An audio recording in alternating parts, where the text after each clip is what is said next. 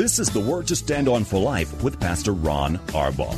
Your word is sharper than any two-edged sword, and it cuts deep into my heart. The Word to Stand On for Life is a radio ministry of Calvary Chapel in San Antonio. A live call-in show here to help you answer your questions about the Bible and how to apply the Word to your daily life. For more information on Calvary Chapel, visit our website, calvarysa.com. Get your Bible questions ready and call in now to 210-340-9585. It's The Word to Stand On for Life with Pastor Ron Arbaugh. I need the word to stand on. Keep us down in a solid ground. Word to stand on. Welcome to the Friday show, our last show of the week. I'm Pastor Ron Arbaugh from Calvary Chapel in San Antonio, Texas, and this is The Word to Stand On for Life, a program dedicated to answering your Bible questions and life questions, anything and everything that's on your heart. I'll do the best that I can. All we need you to do is call us. You can do that by dialing area code 210-340-9585. That's 340-9585. If you're outside the local San Antonio area, you can call toll-free at 877-630-KSLR. Numerically, that's 630-5757. You can email questions to us by emailing questions at calvarysa.com, or you can send them in using our free Calvary Chapel of San Antonio mobile app. If you are driving in your car, the safest way to call is to use the free KSLR mobile app. Just hit the Call Now banner at the top of the screen. You'll be connected directly to our studio producer, 340-9585. I like Fridays because I get to say, have a great weekend in church. Offer your body to God as a living sacrifice. And as you go to church this week, we have church here tonight. We have 3 services on Sunday as well. And when you go to church, wherever it is that you go, ask the Lord how you can be used. Ask him to open your eyes to the things of the Spirit. And say, show me somebody who's hurting. Show somebody who I can encourage. Show me someone that I'm able to pray for. And when you come to church with a heart to be a blessing to others, I promise you church will change completely in its value and its importance. As you are a blessing to others, you yourselves will be blessed as well. Tonight I'm going to be teaching 1 Peter. I'm still in just this, our second study in a brand new book. 1 Peter chapter 1. Verses 3 through 12. That's our study tonight. And then on Sunday, we're going to look in depth at the Apostle Peter's fall when he was the disciple. We keep hearing in the background, cock-a-doodle-doo. Well, it didn't happen overnight. There were some reasons behind it. And we're going to look, and I hope and pray that we're going to learn from his fall so that we ourselves can stand when we are being tested in this world. Okay, let's get to some questions while we wait your phone calls. We'd love for your phone calls. You're more interesting than I am. Here's a question from Adam. Pastor Ron, since there was a woman apostle, why shouldn't women have positions of authority now? The thing to remember here is that there were no women apostles. I know what you're talking about. Romans chapter 16, verse 7. Where Paul writes, greet Andronicus and Junias, my relatives who have been in prison with him. He said, they are outstanding among the apostles, and they were in Christ before I was. There's a couple of things I want to talk about this one passage. The first, I find it amazing, Paul's relatives in Christ before he was. And I always think about how they must have prayed for him. I think most of you know our story. Paula prayed for me for 13 years, and I got saved as a result, Adam. And I know she was praying and praying and praying. My grandmother before me, she was praying for me from the time I was born. And my sister, when she got saved, I know that she was praying for me. Well, here, Paul gets to mention and take note of of some of his relatives. We don't know what the relation was, but cousins or nieces, nephews, who knows. But now they're in prison with Paul. And then he says this, they're outstanding among the apostles. It doesn't mean that they are apostles. It doesn't mean there's a group of apostles and they were the outstanding ones. What it means as you look at the language very closely, it's that the apostles knew them and commended them as outstanding in their faith. So this doesn't include them, Adam, as an apostle. We know that the apostles had very strict requirements to meet. That's why they could only find Matthias and one other.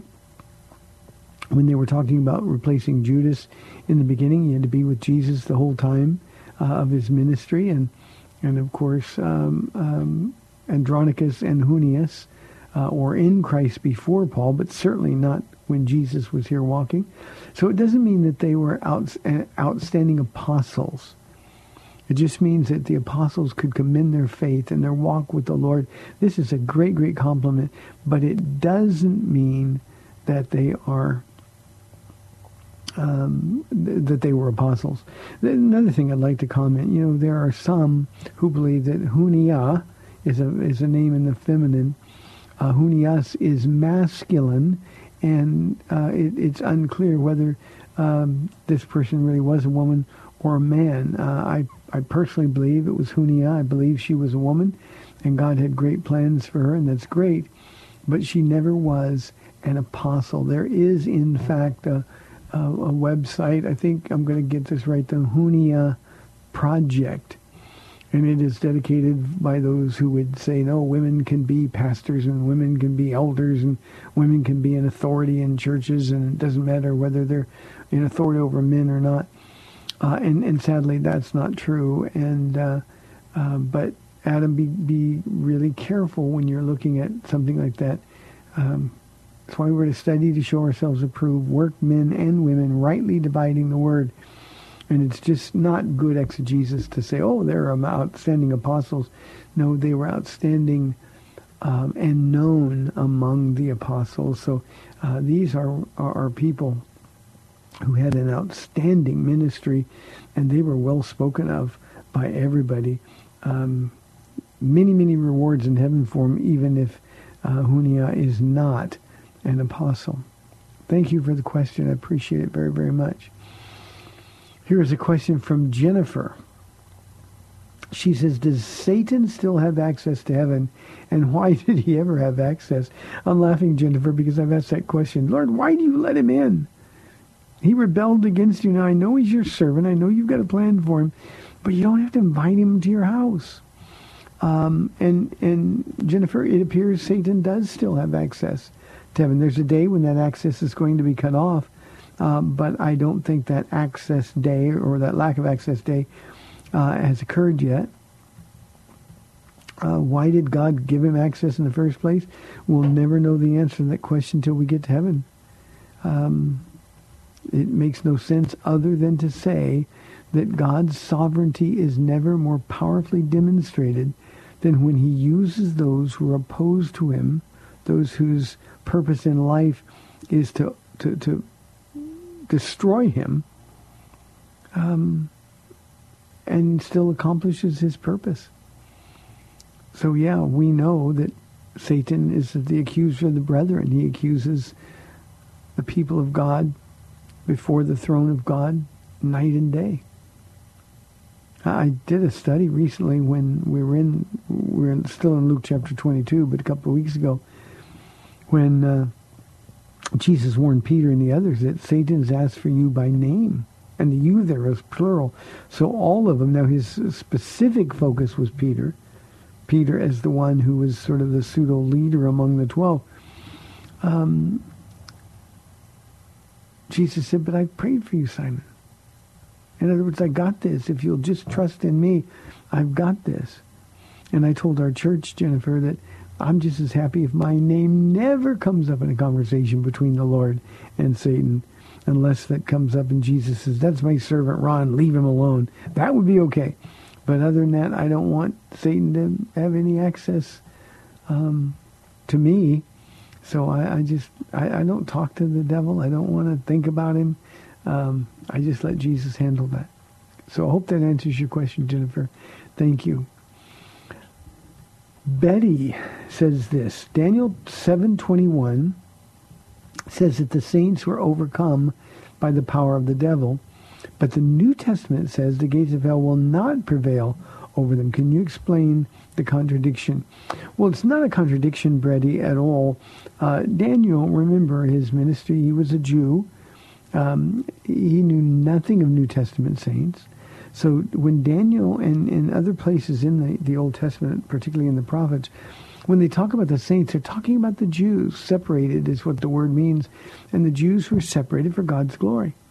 So Daniel's idea in chapter 7 of the saints who couldn't overcome the power of the devil, or in fact who were overcome by the power of the devil, he's talking about Jews. And Daniel, of course, had seen Babylon overwhelm Jerusalem. He'd himself been a victim of being taken into captivity. So when Daniel's talking about the saints, he knows nothing whatsoever about the New Testament church. You and I, Betty, were saints. But Daniel never could understand a relationship like that. So when he's talking about the saints, he's talking only about Israel. When Jesus says the gates of hell will not prevail over us, over his church, of course, it's a completely different thing altogether there. So I hope that answers your question, Betty. Thank you very, very much. 340-9585 for your live calls on this Friday afternoon. Catherine wants to know, is using birth control in a marriage okay? Yeah, Catherine, the Bible doesn't speak about birth control at all. So unless we had something in the Bible that says not to do it, then it's okay. The Word says Jesus told the people that he created, Adam and Eve, and those that follow them, be fruitful and multiply. But that wasn't a command in the sense that they had no choice. And certainly God's purpose in multiplying in the earth at the beginning is obvious. There had to be people who were born, and they were born very quickly, and they popped up everywhere.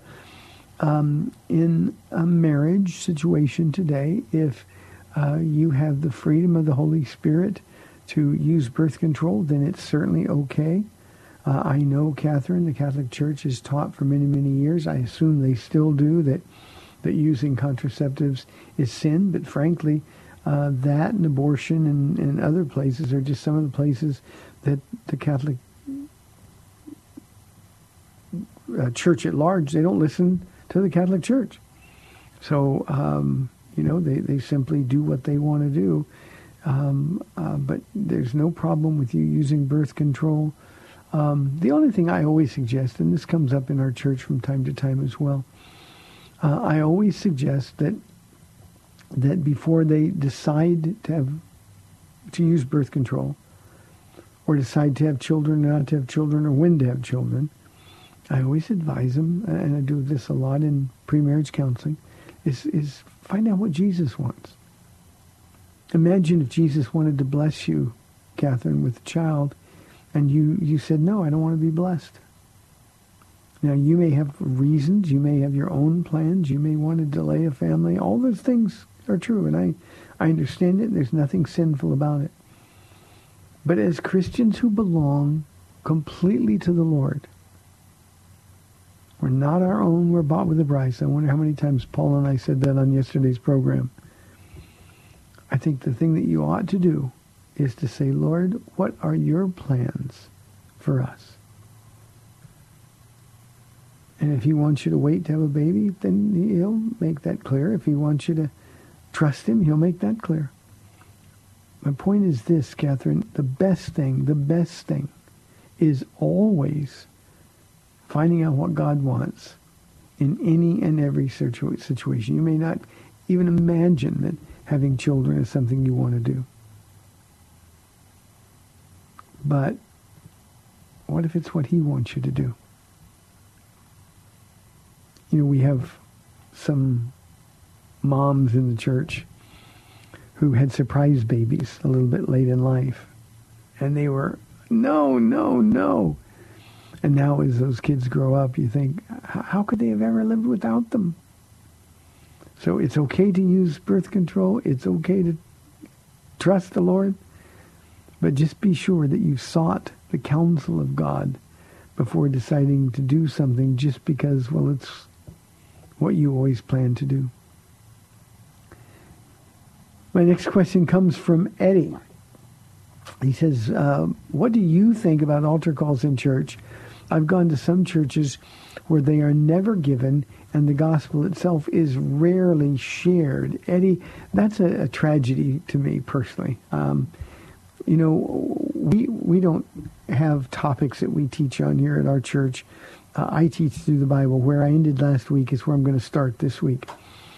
And people say, well, how do you ever give the gospel? How do you ever this? In some places, I've never, ever had a Bible study where there wasn't not only the opportunity to give the gospel, but to explain why people need good news. And I am personally convicted, and this is just me, and I don't think that everybody, every pastor has to do it this way. But I have been personally convicted from the very beginning of my time here that every time I had a microphone in my hand, I would give an invitation for people to receive Jesus Christ. Now, we do it differently on Wednesday nights. The crowd is smaller in their Old Testament Bible studies, and most of the people are saved there, if not all of them. And I ask people in a time of quiet prayer to raise their hands if they want to receive Jesus Christ after explaining what that means and how to do it. On Friday night, tonight, we'll close with a bunch of the men and women from our pastor's discipleship class. They'll spread out along the front, and people will come up, and if they want to give their heart to Jesus, then the people there will lead them in a prayer to receive Christ. On Sundays, Eddie, and again, this is just Calvary Chapel of San Antonio, I believe and have always believed that it's important to give an invitation and ask for a public response. Not just a raising the hand, but people coming forward. Jesus said, if you declare me before men, I will declare you before my Father in heaven. But he says, if we deny him before men, he'll deny us in heaven. And I think there's something supernatural about somebody coming forward, fighting their flesh, resisting the urge to stay put because of pride or whatever the reason might be. And I've watched people struggle throughout altar calls and finally get up and go, and it's like victory comes into their life. And I tell them when they're walking up our aisle, they're walking up here and Jesus is going to meet them. So, Eddie, I'm with you. I think they are a necessity. Our people here at Calvary Chapel always invite unbelievers to church with them because they know that the people they're praying for and the people they invite are always going to be given an opportunity to receive Jesus. And so I think it's really, really important. So I hope that answers your question. I can't imagine not giving the gospel. And I know you're right. There's a lot of churches that don't. It makes people uncomfortable. But I don't think God cares about their discomfort. I think he cares more about their eternal destination. So, Eddie, thank you for the question. Thank you for wanting people to get saved. Russell says, it seems to me that more Christians are concerned about Pete Buttigieg, and I'm probably not saying the last name right. I've always had a hard time pronouncing his name. He is a Democrat running for president.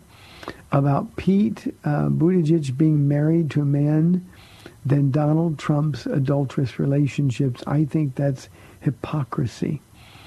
Russell, I think both of those things are just abominations.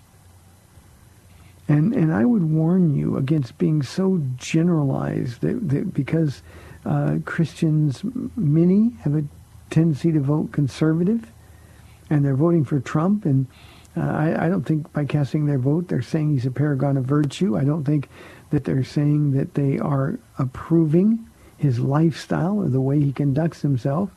I think what they're saying is, look, I'm looking at two candidates. I only have those two choices, and I am voting for the one who most nearly represents my values. Now, the values that we worry about when we are casting a vote are typically not somebody's personal values. I don't know Donald Trump.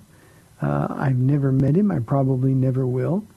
I know that he proclaims himself to be a Christian, and there's zero fruit coming from his life. So this is a man that, at least in my view, has not been born again.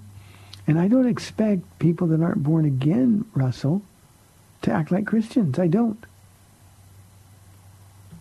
And you're generalizing, dangerously generalizing, lumping in a whole bunch of Christians, and the truth is you're judging their hearts because of the choice they made. Now, the other candidate, the Democratic candidate, is a man who's married to a man. And this is a man who flaunts his Christianity. I am a Christian. He said it over and over and over, all the while championing the rights of homosexuals while parading his own aberrant lifestyle before the world. And Russell, every time I think about men like him, all I can remember is that as a nation, we've lost our ability to blush over sin. We have no shame. We've lost our morality compass point. It is unthinkable. I was talking to somebody about this today, and it is unthinkable. Just 10 years ago, let alone when I grew up, to have an openly homosexual man or woman running for any office, much less the highest office in our nation. Now, if he was pro-life, and the choice that I had to vote for somebody else was even worse, I probably wouldn't vote in that category.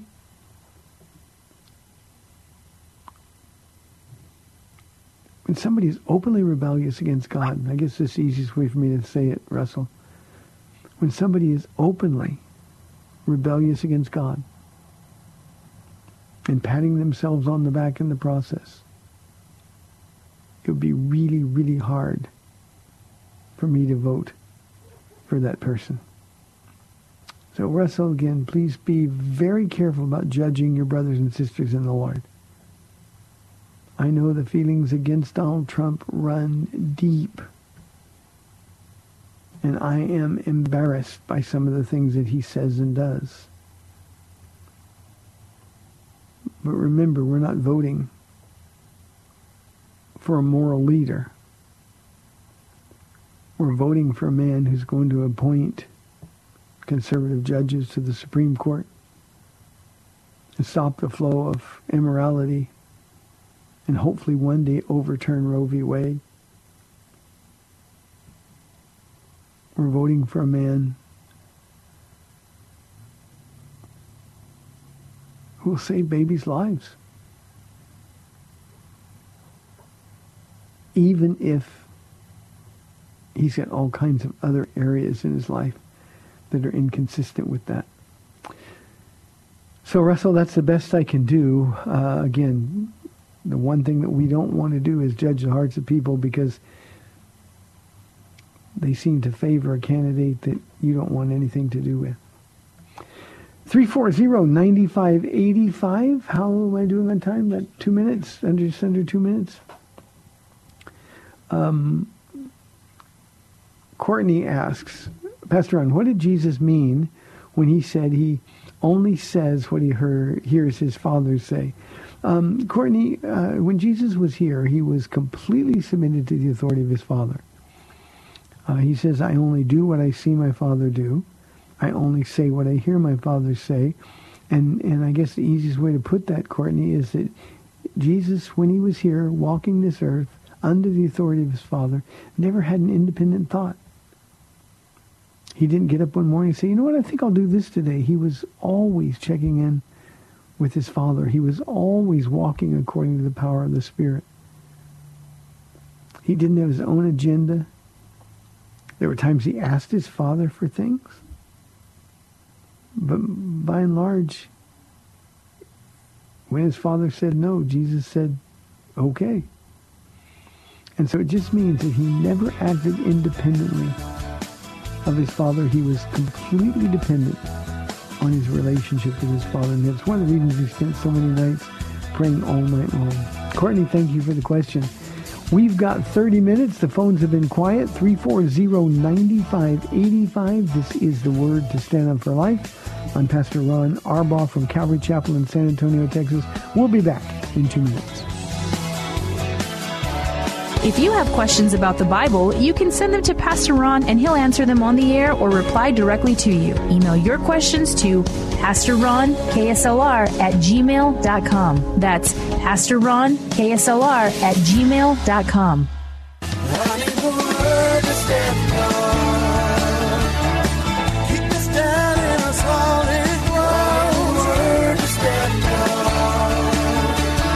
Welcome back to the Word to Stand On for Life. We're taking your calls at 340-9585 or toll free 877-630-KSLR. Now, here's Pastor Ron Arbaugh. Welcome back to the program. 30 minutes left in our week. 340-9585. Here's a question from our email inbox that came from Chip. If God wanted all the altars to be of natural stone, untouched by tools or man-made items, why was the altar, the temple, made the way it was? Good question. Exodus chapter 20, the altars that were to be built, before obviously there was a temple. Those altars needed to be untouched by man, untouched by tools, because God wanted it to be different than all of the pagan idols and the pagan temples where all kinds of horrible things were done. But when the altar, and you remember this, it also applied to the tabernacle in the wilderness. Those details were given to Moses, and Moses was told repeatedly to make these things exactly after the pattern that I give you. In other words, Moses and Bezalel and his crew, they didn't have any opportunity for creativity. God gave them a very specific blueprint and said, follow it exactly, not close, follow it exactly. And of course, we know that God was giving them the pattern of the temple that is going to be in heaven. So at the beginning, when you make your altars away from Jerusalem, no tool should touch them, no bricks, no man-made improvements, just natural stones. Set them one after another. But when sacrifices were included, both in the tabernacle and at the temple, then everything changed. And remember, it changed at the Word of God. It wasn't man saying, I think it's time to do something else. It was God's express direction for them to build it a certain way. And then obviously craftsmen had to be involved. Bezalel, Chip, we have a ministry here called Bezalel Ministries. And Bezalel was a man who was filled with the Spirit, and God gave him unbelievable ability to build things not only after the pattern that was given, but just unbelievable skill, supernatural skill. And our ministry here at Bezalel is a ministry that is headed up by a man named Miguel who can fix anything. He's just such a great craftsman, and he has a whole crew with him. And what they do is they fix things in people's houses, whether they're older people or widows or single moms, and they've got things going wrong in their homes. We've got a crew that'll go over there and take some tools and fix things. And of course, we do it all for free. We've got a few people that can fix cars and those kind of things. So I thought Bezalel was a good name for that ministry when we started it, Chip. But remember, God can change his own law And that's exactly what he did when he gave him the instructions for the tabernacle first and then later the temple. Good question. Flora asks, oh, you made my heart hurt. Well, I've got a dear lady, love her so much. Her name is Flora. And she is in Germany now, her and her husband, and I miss him so much. So this Flora says, does God still speak to us today other than through the Bible? Flora, he does, but I want to be really careful here to be understood. God primarily, overwhelmingly so, speaks to us in the Word. It's living and active. It meets us where we are.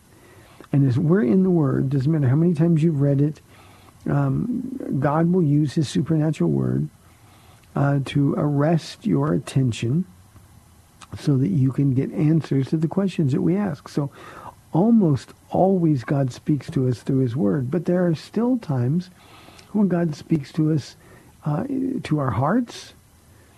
He speaks to us occasionally through other people. And I stress the word occasionally. You know, we've got a church culture where people always want to speak for God. We have to be very careful, very discerning. But occasionally God will send somebody. Maybe he's been trying to get your attention. You've been ignoring him, and he'll send somebody else to lovingly and nicely sort of give you a nudge back in that direction. And occasionally even he'll speak to us in circumstances. We have to be very careful of that. It's always a little bit frustrating to me when Christians say, well, you know, God, this is what I'm going to do. If you don't want me to do it, close the door. Or if you want me to do it, open the door. I've seen a lot of times, Flora, when Satan opens and seemingly closes doors as well. Now, here's the thing about the other ways of hearing God that I just spoke about, other than through the Word. You can't possibly hear from the Lord if you're not in the Word. And by and large, Flora, we've got a spiritually lazy culture, and people just aren't really digging in.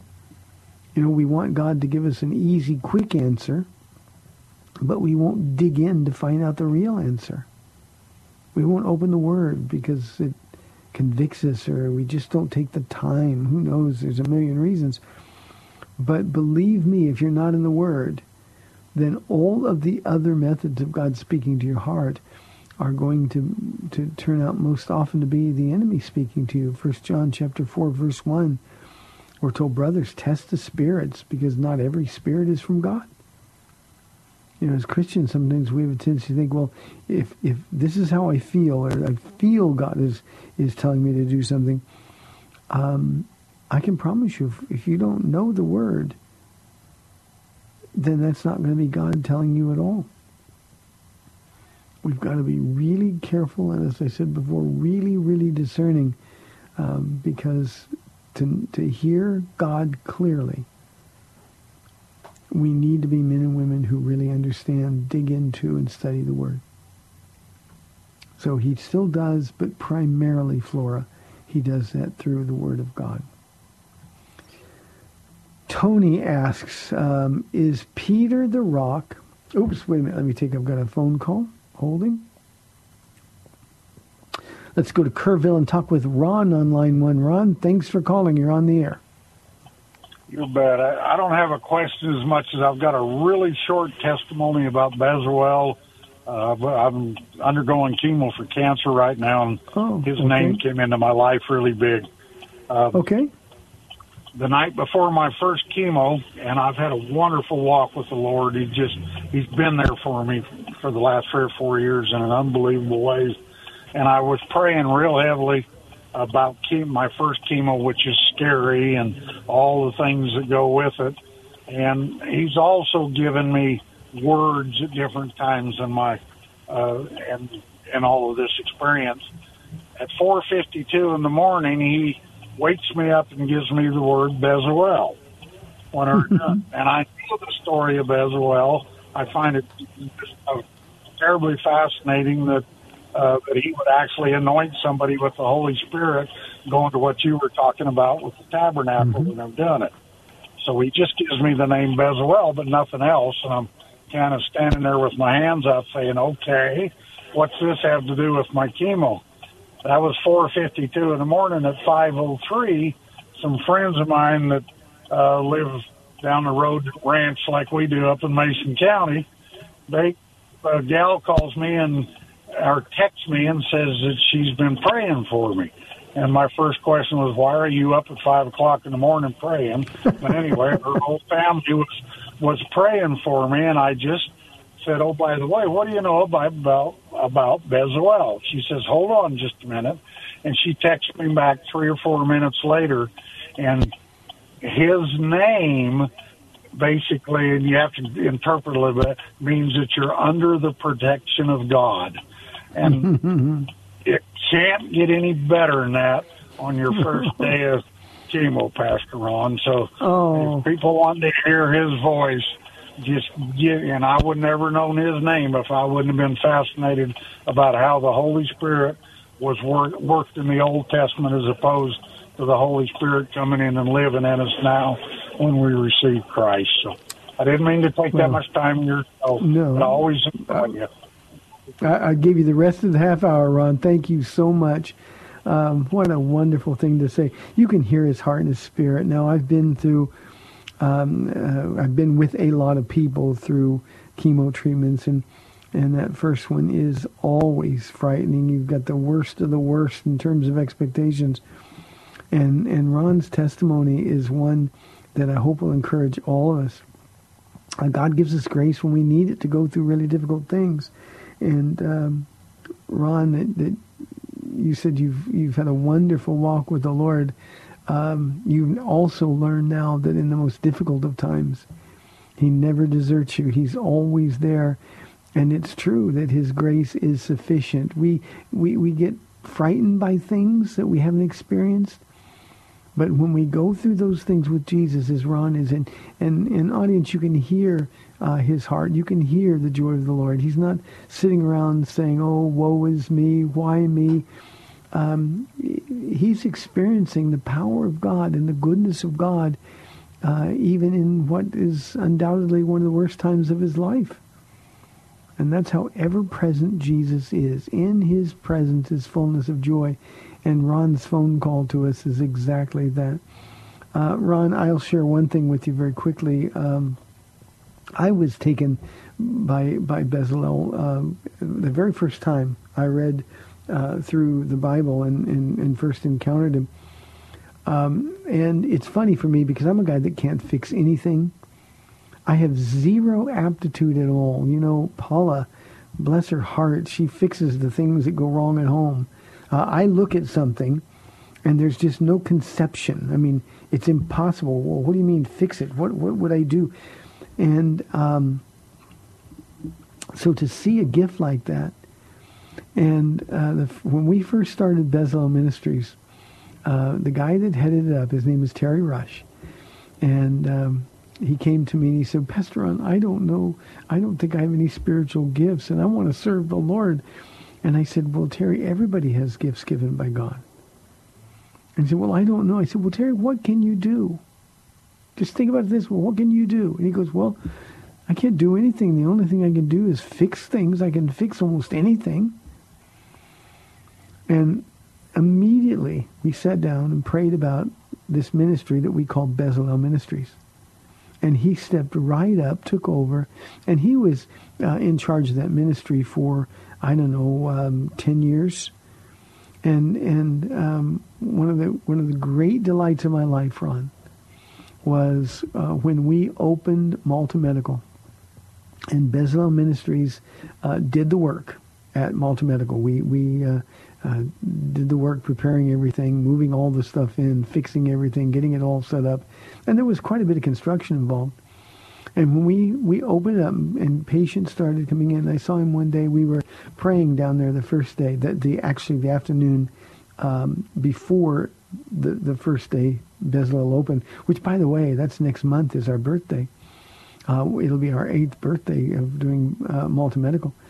And as we were praying out there on the night before it opened, before the doors and our first patient would come in, I looked over and Terry was over there crying. And I said, Terry, why are you crying? I'm going to cry now. He said, I can't believe God let me be a part of something like this. And this was a guy who came to me and said he couldn't do anything. Well, the same spirit that overcame Bezalel overcame him. And now it's a big ministry. We've got a lot of people who are involved in it, and it's really a great, great thing. Ron, you made my day. Thank you very, very much. 340-9585. People like Ron sort of make me feel a little embarrassed when I complain about little things that are going on in my life. Tony says, is Peter the rock that the church is built on in Matthew chapter 16? Tony, no, and as you may know, based on your religious background, Catholics believe that Peter was the first pope and the church would be built upon him, Peter the rock. But the rock that Peter's called is a little pebble. The Greek, again, is very, very clear. And the rock, it's this massive rock that Jesus is going to build his church on, refers back to the confession that Peter made. Who do people say that I am? Thou art the Son of God, the Christ. And Jesus said, blessed are you. This has been revealed to you not by man, but by my Father in heaven.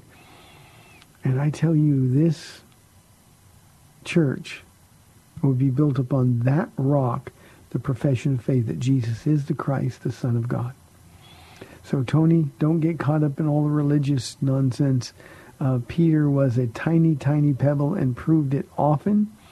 And for God's glory, it's amazing how much God got out of that little tiny pebble over the course of his life. You know, one of the things I just realized as I was answering that question is that one of the differences between religion and relationship is, at least it ought to be in all of our minds, religion is based on what man has done. You know, even the Catholic Church's position on saints, and Catholics pray to saints and they pray to Mary. It's always the human who is the focus of our prayers, of our thoughts. And we're to think higher than that. We're to fix our minds and our hearts on Christ, who's seated at the right hand of God. And human vessels never get any glory. So religion is venerating man, a relationship with Jesus Christ, being born again. And this is what Peter learned, is based on only one thing, what God has already done in the person of Jesus Christ. So very important. Jose says, John 1:1 says Jesus was the Word, and he was God. I have a friend who says the Greek says Jesus was a God, not God. Is that what the Greek really says? Jose, your friend is a Jehovah's Witness, and they have sold their followers a bill of goods. They said, you know, our Greek scholars are the best in the world, and this is the real translation. And in fact, not just there, but in other places, they add words. And A is a word that they add in the Watchtower translation of their Bible, because they don't believe Jesus was God. They believe that Jesus was Michael the Archangel, a created being rather than creator. So to bolster their case, they had supposed Greek scholars who said, oh yeah, it means a God. That's what the Bible leaves out. It's a God. And that's not true at all. There is not a reputable Greek scholar in the world that would read that text and say anything other than, in the beginning was the Word, and the Word was with God, and the Word was God, period. So the Greek doesn't say that. They add it. They do so dishonestly. And whenever you have a Jehovah's Witness who tells you that, you can go to your Greek concordances and let them know that they've been deceived, because it's simply not there in the Greek text, in the Greek manuscripts. 340-9585. Here is a question from Darren.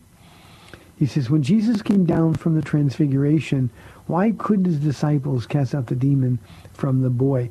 You know, Darren, this is one of my favorite stories because it's so valuable in terms of practical application for us. Now, you remember a couple of things about this story. Earlier, Jesus had sent out his disciples 2 by 2, and he gave them authority over demons. That's just one thing. But he gave them the power to heal diseases and cast out demons. And so at their own hand, miracles were done. And when Jesus, Peter, James, and John went up on the Mount of Transfiguration, it seems pretty clear that there was some animosity between the two groups. You know, the 9 who didn't get to go, and they would be able to look up at the mountain and see the Shekinah glory, and they would think, well, why did Peter, James, and John go? Why not us? And then when these Jewish exorcists tried to cast out the demon from this boy, they couldn't do it, of course, and so the disciples said, well, we can do it. And so they started casting out demons. The problem is it didn't work. Now here's why they couldn't cast the disciples out. Jesus hadn't given them the power this time. They were trying to depend on the power or the experience that they had before. Well, Jesus told us we can cast out the demons, but nothing happened. And all the while, you've got this boy who is in horrible condition and a frantic father who just wants his son back. You know, here's the lesson. Too many of us, we try really, really hard to use the power God gave us before today. We need fresh power every day. We need fresh filling every single day. And so, Darren, if we don't do that, then there's no power. We're not going to be able to do it as well.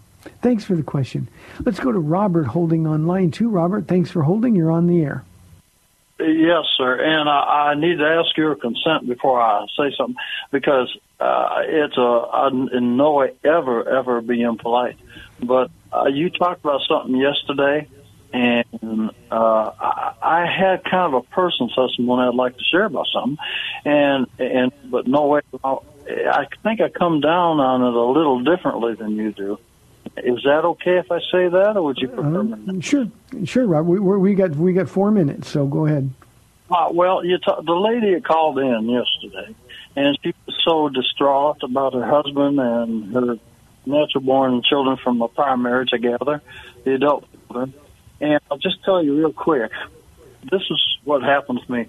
I'm an older man, and I was seeing a lady, a very nice lady, a Christian lady, and her children did not appreciate the fact that she was seeing somebody else. So I told her that I came hopefully into her life to bring her happiness, not unhappiness. And I said, in my personal view, I cannot be a good person and cause any discord in your life. So I made the decision that unless her children were amenable to it, that I couldn't participate. And I said, I would be more than willing to. I want you to be happy, and if you need to go have time with your children, I want you to do that. And maybe the time will come where they would accept me, but maybe they won't. But it still's not going to be important to me because I want you to be happy. Anyway, I say that because when I was a very young man, there was a fireman on the SAPD, and he married a woman that had 4 children. And I saw what he did. He brought in the ex-husband, sat down. It was one of the most mature things I've ever seen in my life. And he said to the husband, he said, listen, you have a right to know who I am because I'm going to be living sometimes in the house with your children. I'll never take your place, but I want you to meet me and know me because you have a right to know that I respect you as the father, and I also respect you that I'm never going to try to take your place, but you have a right to know who I am. I learned that lesson when I was a young man, and that stayed with me when I saw this lady. That's what I ended up telling her. I said, listen, if you need to have your children, I want you to have that relationship. Your relationship with me should not cause discord, but rather happiness. I would think that, and she was a good Christian lady, and I would think a good believer man should take that position. Anyway, I wanted to share that with you because that may Thank not you, be- Robert. I'm going to take just a little bit of time to respond to it, and I don't disagree with anything that you said. I think what people missed, the lady yesterday who called and you, is that the lady who called yesterday about this situation, her children were being disrespectful. They were cursing her out, and the husband jumped and said, "You can't talk to my wife that way." And so this wasn't a mature thing. This wasn't something that was an opportunity to be gracious and give a witness. This was children that were being rebellious. They were being disrespectful. And they absolutely refused to acknowledge even that their mother had a husband and wanted nothing to do with him because he and their mother were following the Lord together. So it was a completely different context. I don't disagree with anything you said at all.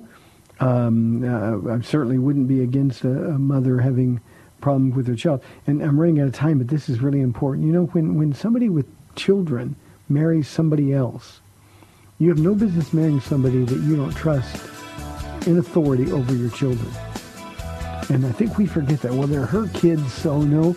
If God chose you to be the man who represents him, then you have a responsibility. Thank you. I appreciate the call, Robert.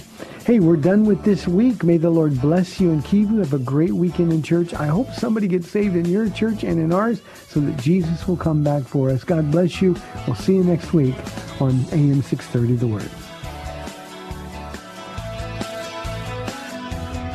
Thanks for spending this time with Calvary Chapel's The Word to Stand On for Life with Pastor Ron Arbaugh. The Word to Stand On for Life is on every weekday afternoon at 4, and Pastor Ron invites you to find out more about Calvary Chapel at calvarysa.com. The Word to Stand On for Life was sponsored by Calvary Chapel of San Antonio.